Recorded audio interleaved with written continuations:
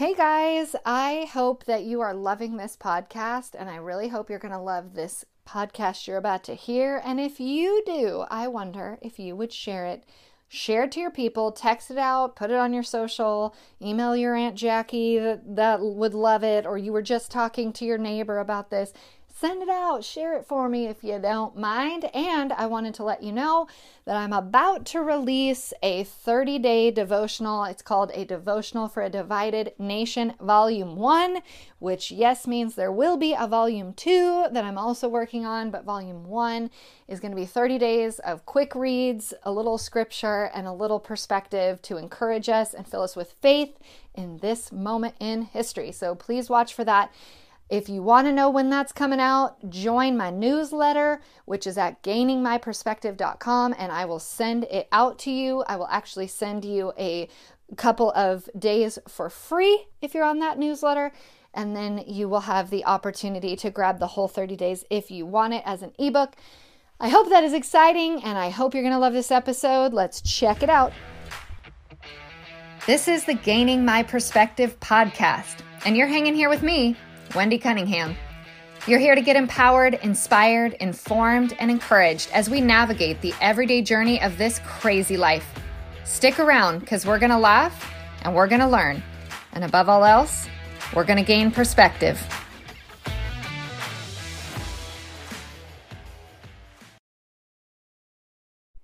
When I am thinking about what I want to talk about, or, I'm always like, I don't know if I'll have something to say for next week's podcast, or, in a couple days, like what new things will I have to say or contribute? And the Lord always burdens my heart with something that that I just feel like, man, we need to talk about this. We need to look at this. We need to really examine, and then of course I have the opposite problem sometimes where I'm like, but which thing this week? Because there's so many things that need light shined on them and need perspective given, and we need to just discuss and talk about. Actually, on the drive home just now from lunch, I was listening to a debate about CRT, critical race theory, and it was really refreshing to actually hear a debate and not just a one-sided thing.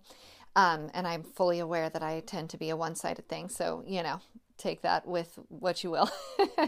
But it was really good to just hear the facts debated and to discover that actually there are some things that we agree on in the end of the day. Like there are some basic things that we can come back to, at least most of us.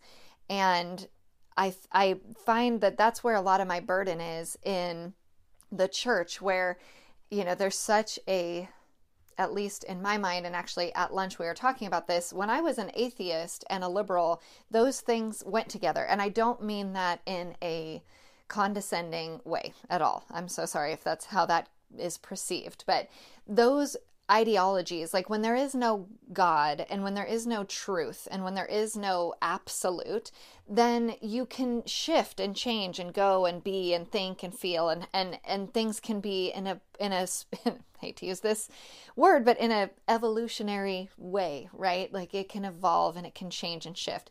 But the farther I walked into faith, the more I discovered there are absolutes, and the things that I think don't actually matter. And the things, like I might feel a certain way, but that isn't reality, or that isn't the truth, and therefore I'm wrong. Truth does not need to change to meet me. I am wrong and need to readjust and look at truth. So the reason why I say all that is to say that it is occurring to me that there is a cost to ideology, and that cost is actually lives. Ideology kills, and on both sides, in both extremes. And that is why there has to be this approach, this sense of humility that comes into the conversation. I'm always praying over that and always trying to bring that, and I'm not perfect at that. I definitely get on my high horse, and I'm sure you do too. So forgive me for that when and if that's happened or you've heard that. But I really just wanted to come to a couple of conversations where I really see there is a cost associated with ideology. And in the debate I was just listening to, the gal that would be on the other side of the school of thought from me was saying that we are those of us who are very, very much understand the world and paying close attention to politics and paying close attention to history and know all these, know things in a different way, in a more complete way than other people just from our studying or our reading or our interests or what have you. We are the not the norm.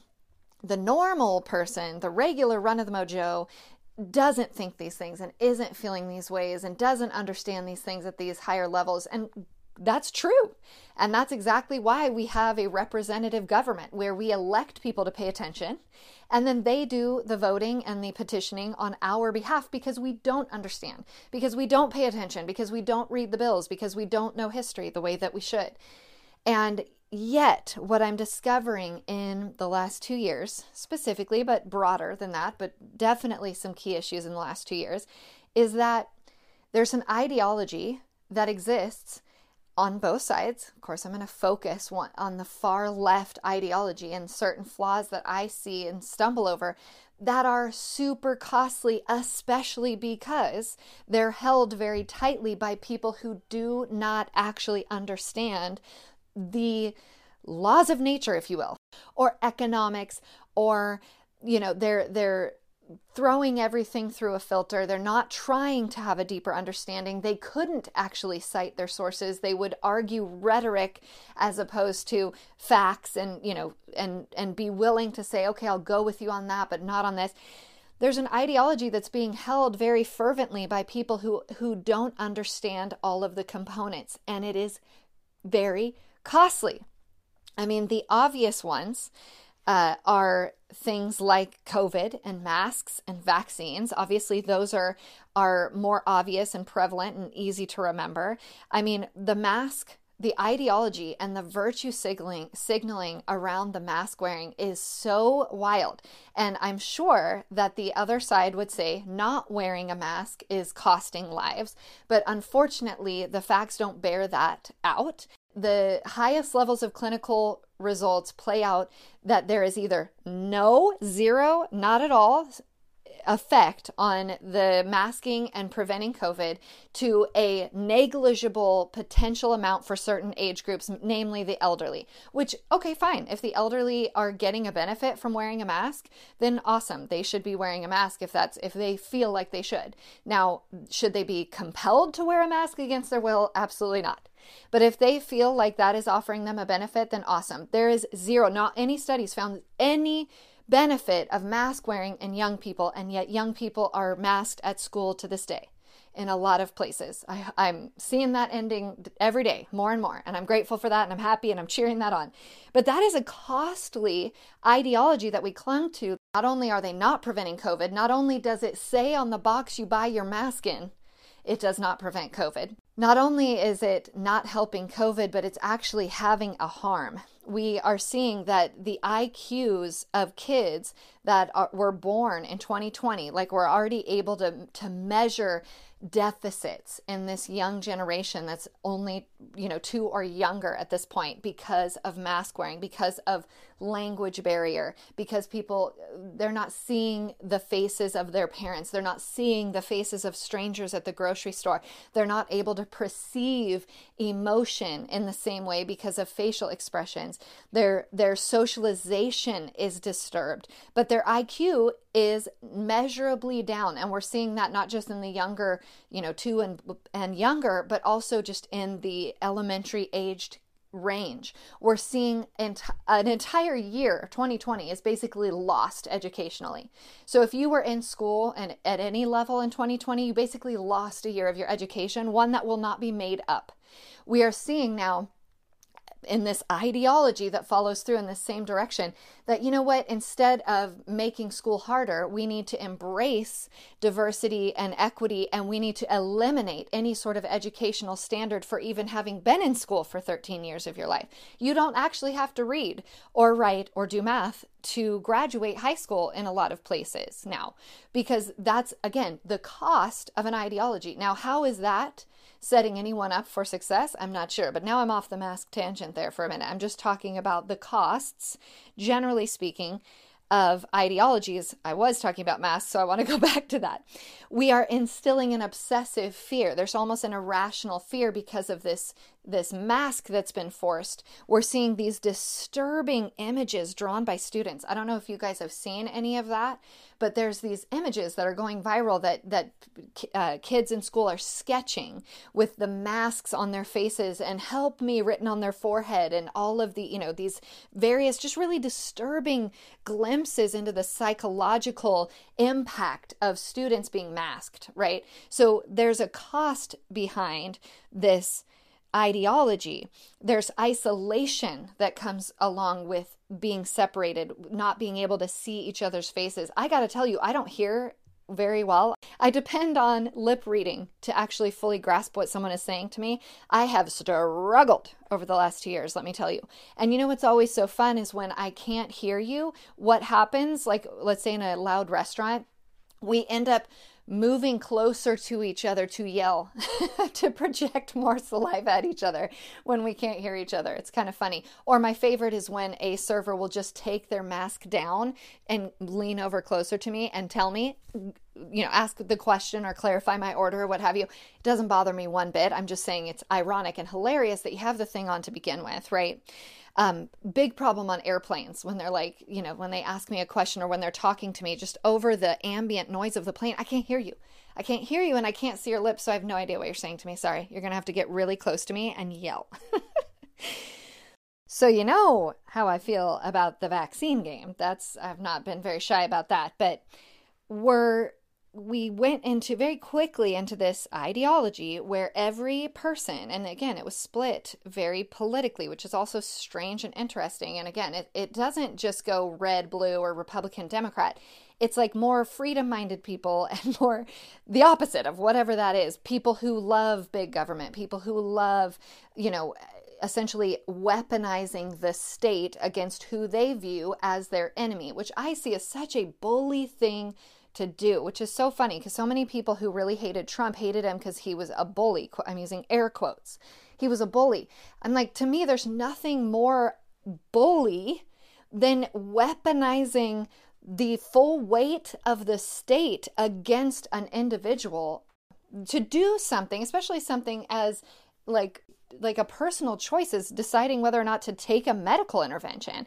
And the catastrophic damage of this ideology is not yet measured, but it is beginning to be measured. And let me tell you, one of the things that angered me so very much this last week, it filled me up with some rage, was watching our friend Rochelle Walensky at the CDC basically say that she got the news that the vaccine was 95 or 98% effective from CNN. Okay, that was her source, and that she reacted with too much optimism and too little caution because she, like all the rest of us, I'm paraphrasing her, but not really. She, like all the rest of us, just wanted it to be over, and we saw this as the solution. And to use her words, she used too much optimism and too little caution. Why would she be saying something like that? Well, last week we also had the first big giant drop of the actual data, the FOIA, essentially, the Freedom of Information Act of the Pfizer trials. We saw that information, the transparency finally came out, and we saw the astounding amount of side effects they knew about, the risks they knew about. I mean, this is the beginning of a very, very large iceberg, and it's really tricky to not sit and go, I told you so, I told you so. Trust me. This is where humility comes in, right? Because I'm sad about it. I'm sad about it because people I know and love got this thing. And some of them felt like they didn't have a choice. Some of them felt like they were persuaded with evidence that what didn't ultimately end up being real. They trusted somebody who told them to get it and they regret getting it. And then there's some people who their ideology still says, I should have gotten it. And they're right? And again, I don't care if you got it. Like, it's totally fine. It should be your choice. Absolutely. And I'm not against it existing. I am against you not knowing the actual risks. I'm against coercion. I'm against you being told something is good for you when maybe it actually isn't. And now that we're seeing the data coming out of Pfizer on its own trial, it's very, very clear that the damage is and will be absolutely catastrophic. There is more death and more injury than we've ever seen from a vaccine or medication. I mean, it is staggering what we're seeing. And you might be able to water it down by saying, well, the amount of people that took the vaccine per the amount of deaths is negligible. We went on this road together, this COVID road together, putting masks on everybody's face because one death was too many. One death was too many when we were talking about COVID. But now that we're talking about the vaccine, apparently lives are expendable, actually, in the end. It is okay that some people die for science, right? It is not okay that your neighbors, friends, grandmother might die if you don't wear your mask. How dare you? You should be shamed. You should be shamed publicly. You should be censored. You should be a domestic terrorist. But lives are expendable at the cost of the vaccine that potentially saved. I mean, we're seeing things, I don't even want to quote numbers, but how many vaccines need to be given to save even one life in COVID? When you look at those numbers coming out of the data, it's very clear that we've been had, right? And this is only just the beginning. The vaccine rolled out in full force January of 2021. It is now, as I record this, March of 2022. We are 1 year in and we already are recognizing this is the most catastrophic damage ever. I mean, it's just, I can't even wrap my head around what's to come, what will be revealed. How many athletes in perfect health have dropped dead on the field? It is staggering how many 20-somethings, 18-year-olds, 14-year-olds, 8-year-olds have dropped dead on the playground. I actually watched a video the other day of a kid. He had to be 10 years old. It was a surveillance video, so there was no audio, but he kind of stumbles to the side of the gym and he falls over, and it's a minute before anybody even realizes what happened, because you don't expect a 10-year-old to have had a cardiac event. And lo and behold, a few minutes more into the surveillance video, and we see this 10-year-old be resuscitated with CPR. Unfortunately, he did not make it. I watched this video and I go, why are 10-year-olds dropping dead of heart attacks? Never have I ever. It wasn't something I worried about in school. It wasn't something that I ever read a headline about.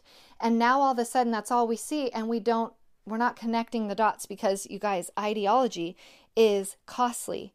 It is killing people. I know people who wouldn't have even taken a Tylenol before COVID, who were don't hear me wrong here, because I love me some essential oils, but only treated any ailment in their entire body with an essential oil, who were first in line to get this unknown medication, never before tried on humanity, injected into their body. Like, what is that? That can only be explained by an ideology. An ideology got in deep, and you compromised all the things you believed up until that point for this ideology. It's costly.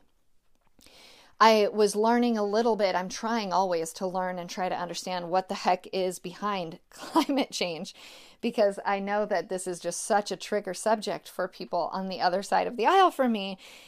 But there are a couple things. This is an example that ties into present issues with Ukraine, because so much of our issue with Ukraine and our inability to effectively stop Putin, or, really has to do with oil. We were, up until last week, buying an outrageous amount of oil from Putin, which really doesn't serve anybody, because obviously we're trying to get him to stop doing whatever he's doing in Ukraine.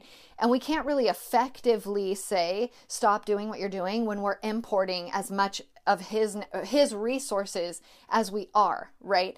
And the same is true for all Western Europe, basically. Their natural gas pipeline from Russia, they're absolutely dependent upon it. Now, we have the ability in America to not only be energy independent and not have to depend on Putin or anybody else for our energy needs. We have that ability. We were doing that under Trump. We also have the ability to become an energy exporter, which means that we could actually help Western Europe stop being so dependent on Putin, which that would actually hurt him tremendously, right? The ruble is already in massive decline in Russia, their currency. So we can actually affect a serious change. And what is stopping us from doing it? It's bad for the environment. Climate change. Biden is a climate change activist, and we would rather see nuclear war before we would turn on the Keystone Pipeline and start to allow fracking and renew some of these leases. Like, we would sooner go to World War III. We would sooner send our sons and daughters to fight in a foreign war before we'd ruin the environment on our turf. Ideology kills. So for anyone who is waving a Ukraine flag, we're here to support you, and doesn't recognize the inconsistency in that philosophy, I just urge you to dig a little deeper, understand a little bit further how this ideology is inconsistent. You cannot have it both ways. You cannot do both things at the same time. We literally saw people freeze to death in Texas last year during the polar ice vortex or whatever that was called, because of an over dependency on renewable sources of energy that were not sufficient. They were not sufficient. People froze to death in their homes. The ideology is literally killing people. I just went to the gas station just now before I started recording this. And I drive a Mercedes, and I have to use the expensive gas, the gas that's expensive already on a regular day. That's expensive. And I live in rural Tennessee, and it was $5 a gallon where I live. That's the expensive gas. $5 a gallon. I remember a moment, now I know I'm old and this is not exactly a parallel, but I remember putting $5 in my gas tank in high school, and that would get me a day or two. I would put my $5 lunch money in my tank, and that would get me a day or two of gas to and from my house, okay? It's insane to me that we don't recognize. And of course, the White House is putting out, like I saw a video from Jen Psaki that like a separate video, she's not doing a press conference. She just put out a video that says, hey, if y'all are worried about gas prices, just so you know, you can go ahead and blame Putin. Just so you know, I'm getting out in front of this. Prices are going to continue to go up. You can go ahead and blame Putin. Well, I wish that were true, except for gas prices actually had already gone up more than they've gone up since we've been in this conflict with Russia in the first year of Biden's presidency. They went up over $1 in the first year of Biden's presidency, and they've gone up about 75 cents since then, since the invasion. So, I mean, we can blame some of it on Putin if you want, but even if you want to blame this last hike on him, what should we blame the first hike on? Because I know we love to blame in politics. We just love to say it's somebody else's fault. And don't mishear me, because I'm going to say that I blame equally Republicans and Democrats, because just this morning there was a exorbitant spending bill that passed in the, I think it went through the House, with outrageous amounts of people voting for it, allowing for some amount of billions of dollars going to Ukraine, but the bill itself was like $1.4 trillion. Okay, we are in the middle of an absolute inflation crisis, worse than any in my lifetime. Perhaps we should cool our heels on the government spending for a hot minute. Perhaps we should worry about the people in our own country before. Call me an isolationist, call me a nationalist. That's fine. But I am more worried about the person on my street who's not going to be able to actually afford to go to their job, actually afford to buy food, because my husband bought the last bag of flour and the last 2 jugs of milk at my grocery store 2 nights ago. Okay? So we are actually not going to be able to get the things that we need or go to the places that we need to go here in the United States of America. Now, don't hear that I'm saying we need to be spending $1 billion here at home either. I'm not about the stimulus plan. It's not sustainable, and it's not a fix. It's a Band-Aid. It's putting gum over a broken pipe, right? But for sure, I know for sure that we do not need to be sending money abroad in the ways that we're sending money abroad. Even the Ukraine thing, talking about ideology, the media obsession and the virtue signaling, the amount of Ukrainian flags everywhere. I can't even handle it anymore. It was like the mask thing or the vaccine card or the black square or whatever it has been over the last 2 years. Now it's a Ukrainian flag. And I'm like, how many times are you going to fall for it? Here's what you need to worry about today, guys. Here's the signal you need to send out to make sure that you're worrying about the right thing and you're on the right side of the worry train. Go ahead and take to your social media, everybody. Go ahead and hate your orange man supporting friend or neighbor or family member, whatever. Make sure you're doing it. Okay, here's a new way to show everybody how you feel. Here's a new way to be afraid and to signal your ideology out into the world. It's bothering me so much this time around. I'm just like, oh my word, we are worse off than I actually thought. We are so dug in on this. We are so dug in on this that we cannot possibly not do our virtue signaling. We cannot care we just only care, is what I want to say, about what the media says for us to care about, because news flash, Ukraine has been at war for about 8 years. Could be more than that. This is not new. Yes, it's a new invasion, but this has been a conflict. There has been, remember, like everybody wants peace in the Middle East? It's because forever there has been no peace in the Middle East. There has been war and conflict and people dying and genocide, and maybe, if you're lucky, you get a good solid documentary out of it and it might win an award. And that's about as much as we care about any other conflict that the media does not tell us to care about. But Ukraine, oh, come on out of the woodworks for this one. Suddenly everyone knows, I promise you, myself included, no one knew what the Ukrainian flag freaking looked like 3 weeks ago. Nobody even could have pointed to it on an unmarked map, okay? Myself included. This is not me being condescending, but now it's the most important thing ever. We need to put it on our social media. We need to wear our pins. We need to do our things. We need to donate. We need to do all of, I'm just like, do we not see? What about all the other conflicts? What about the fact that because of this conflict and because of our lack of willingness to start producing oil on our own turf again, despite that, now we're making deals with Iran. Iran is like the number one place where terrorist plots are hatched. They are not our friends. And we are going to let prisoners out, like prisoners out of prison, send them back into Iran and Venezuela. Like, we're sorry. Will you please give us some more oil? Will you please work a deal with us so that we can get oil from some other place? Because for some reason, it's not that we are truly able to eliminate the need for oil or fossil fuels. It's not that that's true, because that isn't true, obviously. That's the problem. But we're just unwilling to do it on our own conscience. We're not willing to drill it here or open up the pipeline here or do fracking here, because if we do it here, then it feels hypocritical. But if we do it another place, or if you do it and we just buy it from you, then it's not disrupting the climate. But let's go back to climate change for a minute while I'm thinking about it. There used to be a giant lake in the Sahara Desert in Africa. I don't know where that went to, but it was like thousands of years ago, following science. What happened there? How did that lake dry up? Was that climate change? Was that from cows farting? Was that from the heating up of the world? Was that from too many cars being driven in Egypt? Like, what was that from? Or could it be maybe that climate change is just cyclical? Like, maybe there is an element. My peacock is right outside my window, y'all. I don't know if you can hear him, but he's out there.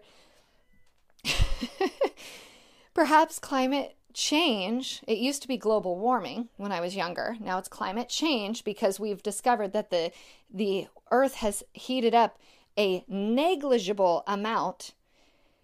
The temperature of the globe has increased so negligible that, and this is since we've been tracking. We also like to say it's higher than it's ever been in the history of mankind. Well, we were not tracking when it was just Adam and Eve. We weren't actually measuring the temperature of the earth. So since we've been tracking, keeping track, that's all we've got. And we certainly weren't keeping track of the temperature of the earth or any of these things back in the last ice age, or potentially many ice ages, as science would suggest.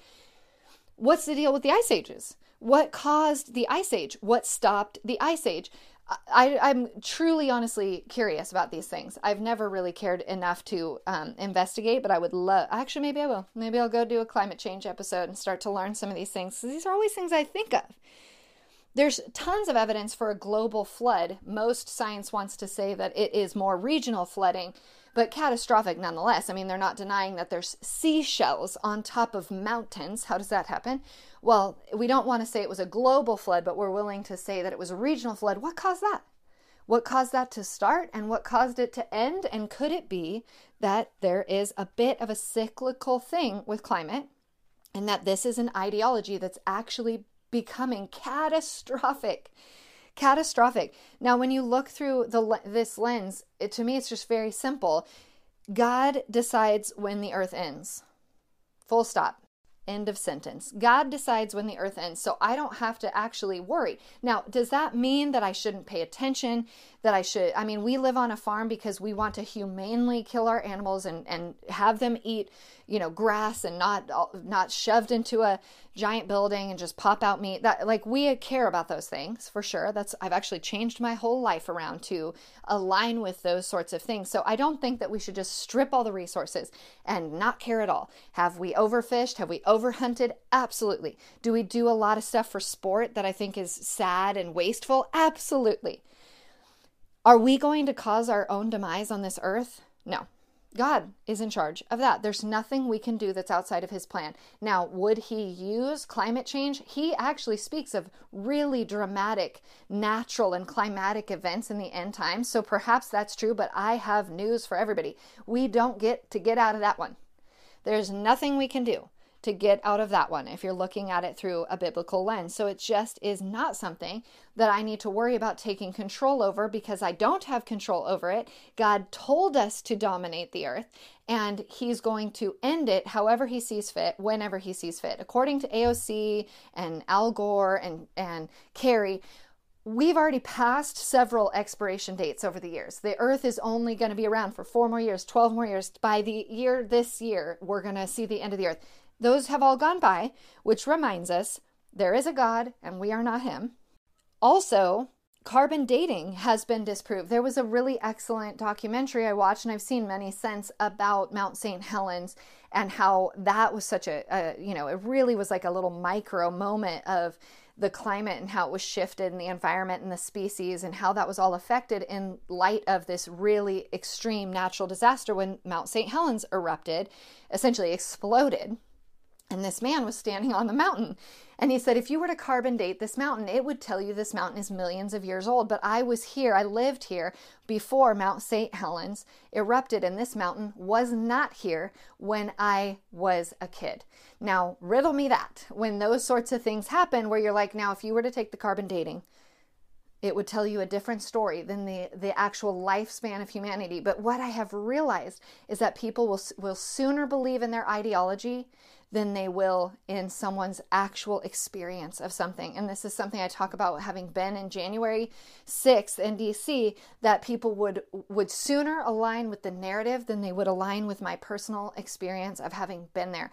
I'm clearly the liar. I'm clearly the one that does not know what I'm talking about. An anchor person on CNN or Fox or wherever, MSNBC, they know. I don't know. I was there, but I somehow don't know what happened that day. Ideology is costly. Another example, of course, which is very measurable, is BLM, Black Lives Matters, and defund the police. Those things go together. They emerged into mainstream together, and I'm sorry, but that's where they're going to stay. Despite the fact that Joe Biden just tried to make a massive move in his State of the Union address away from defunding the police, we all know there's just 1,000 million different video clips and quotations from all across the left side shouting and touting this defund the police motto that is most certainly not from the right side of the aisle. It's designed to be divisive. It's designed to put us against each other.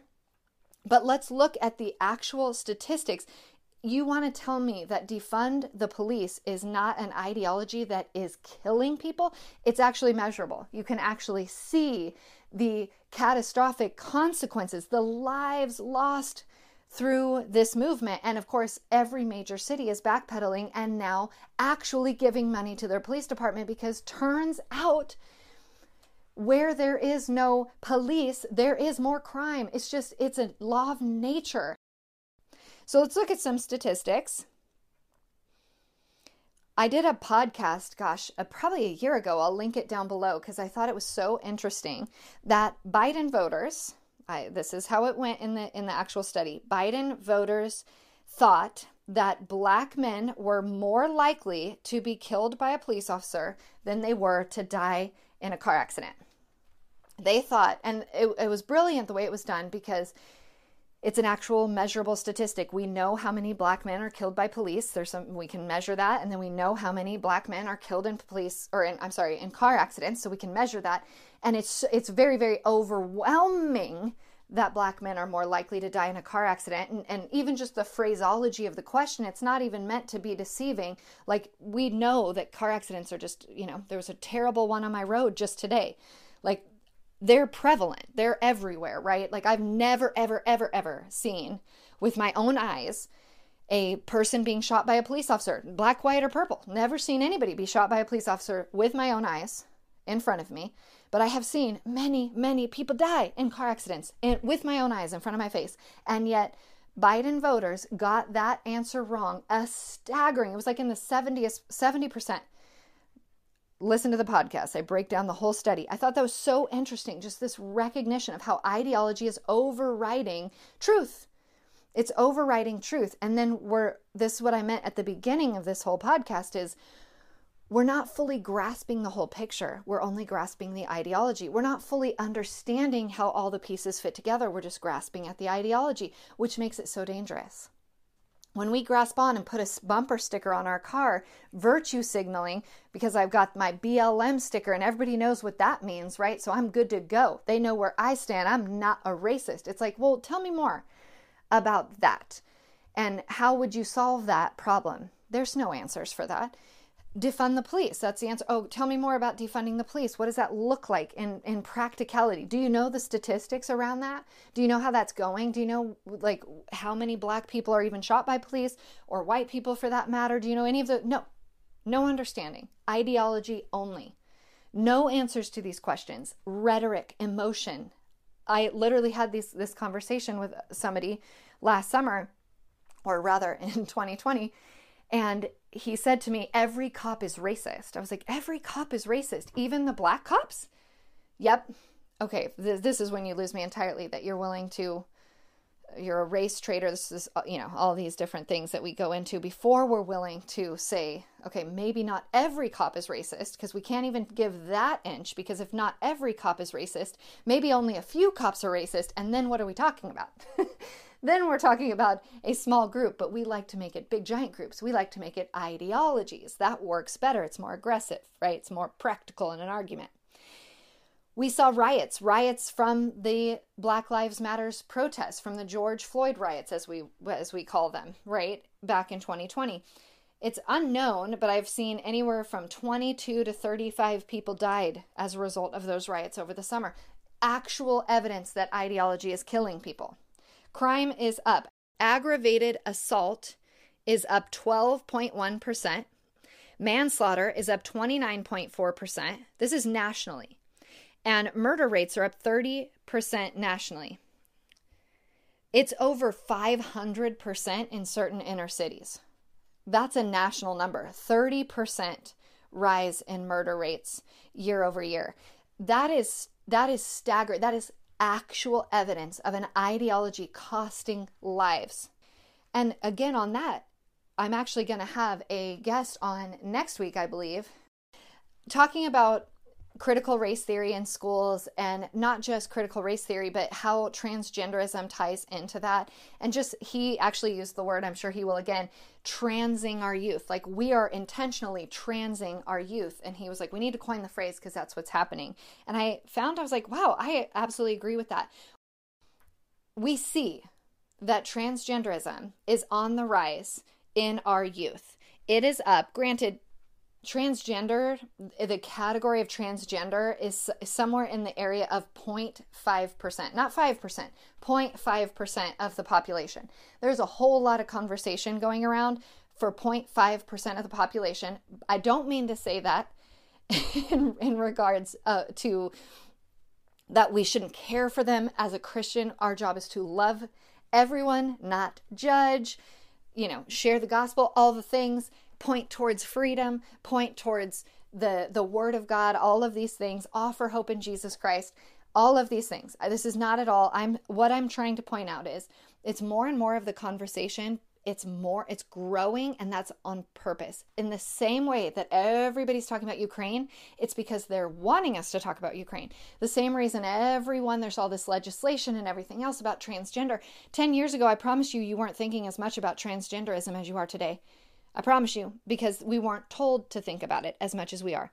So since 2017, transgender identity has gone up 1%. That's pretty significant, given it's a pretty insignificant part of the population. It's up tremendously in younger generations. So the amount of transgender people in 65 and older just pales in comparison to the people in the 18 to 25-year-old category that identify as transgender. It's just interesting. It's just an interesting statistic that I looked up today. Since 2012, transgender identity has gone up 2%. Again, this is significant given the fact that this is an insignificant part of the population. I don't mean to say insignificant, a relatively low part, a very, very relatively low part of the population. It's interesting that we're seeing this dramatic increase in the last 10 years. It's an interesting thing to see. We're also seeing the most depressed generation we've ever seen. Suicides are up. Drug use is up. Anxiety and depression medication prescriptions are up. I actually looked up some of the statistics because I was curious. The Journal of Abnormal Psychology reports that between 12 and 17-year-olds, 52% increase in major depression episodes. That does not mean a bad day. That means prolonged experience of lack of caring, lack of, engagement, lack of social engagement, a prolonged experience of depression. 52% increase in ages 12 to 17. Ironically, the public school age. And then we have 18 to 25-year-olds are up 63% in reporting of major depressive episodes.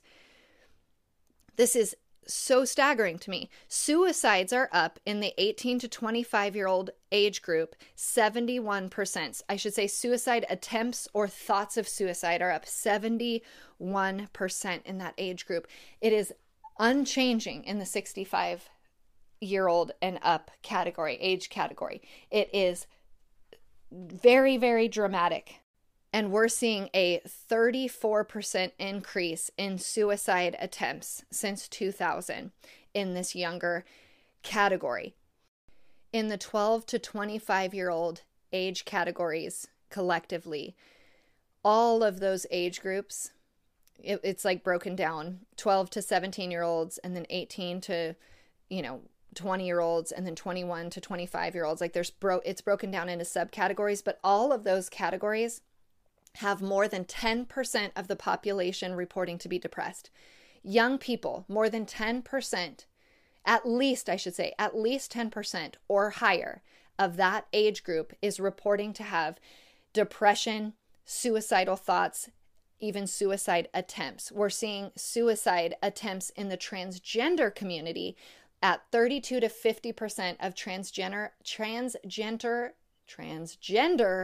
identified individuals are attempting suicide.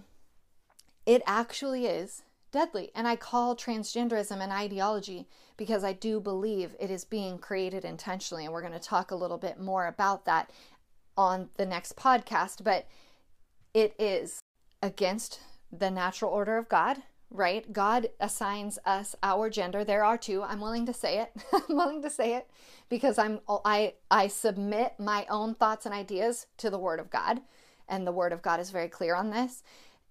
I grew up in high school with a kid. We called him Kitten. I don't actually remember what his actual name is. My husband would remember. He meowed and thought he was a cat and identified as a cat. And I know this sounds funny. And when I said this to someone, they actually giggled and laughed. And I was like, why is that funny? And why is that funny? Like, he's obviously not a cat, but he wanted us to call him Kitten. We did. He meowed. He acted like a cat. And we just went along with it, and he was the only one I can remember in my experience in youth as identifying as a cat. And I don't mean to be condescending when I give this example, but why is it that someone would giggle at that and then it would not be at all weird for a man who is very much a man to say, I'm a woman, I identify as a woman, and makes everybody call him a woman. It doesn't make you a woman. It doesn't make you a woman, just like kitten wasn't actually a cat, right? But it is an interesting thing that we're talking about it more. We're bringing it into our schools. My daughter is the oldest. She has 2 brothers. She lives on a farm. We do a lot of farm things. She's often dirty. She raises goats. If you were to ask her in kindergarten if she might be a boy, she might say yes, because everything about her life is boyish. She's dirty. She plays with her brothers. Like, she might say yes. You might plant a seed in her brain. And if you asked her again and again, do you think you could be a boy? Do you like things that are boyish? Do you like to wear dresses? She doesn't. Do you like to wear pants? She does. Like, you could absolutely plant a seed in my young daughter's mind that she is not meant to be a girl, that she's more like a boy than she is like a girl. I recognize that there's an impressionable mind, and if somebody were to insert this idea young, that it might take root. It absolutely might. And we're obviously seeing this happening in schools. We're going to talk about it more directly. And we're seeing it's against God's word. It is against the laws of biology. This is actually, I've said it before, where actually we kind of all come together on this. Science agrees. It's not like there's a consensus that there's a gene or something like that. It's like, no, biologically, scientifically, you are the gender that you are. I am seeing that ideology is costly. I am seeing that we're taking it flippantly and that we're clinging to the virtue signal. We're getting further and further down the manipulation train, and we're not understanding that it is not as simple as you can just think a thing and move on with your life, because the thing that you think is amplified. The thing that you don't understand is amplified, and it is becoming very costly. And oftentimes the cost is in direct conflict with what you're standing for. You want to save lives, so you advocate for a vaccine that ends up killing people. You want to save the environment so that we can all live here longer, I guess. I don't know, like so that we save our earth and every humanity like lives longer on earth, I assume is the goal. Only to have people freeze in their homes because they don't have energy, only to have China take up the demand and build a whole lot more nuclear plants or some other form of energy that we're turning our nose against. It's like we're not actually solving any of the problems with our ideology. We actually don't even understand the consequences of our ideology oftentimes. And I just thought we should talk about that today. I hope that was helpful. Hey guys, thanks for listening. Don't forget to rate this podcast and tell all your friends. And of course, catch me over at gainingmyperspective.com.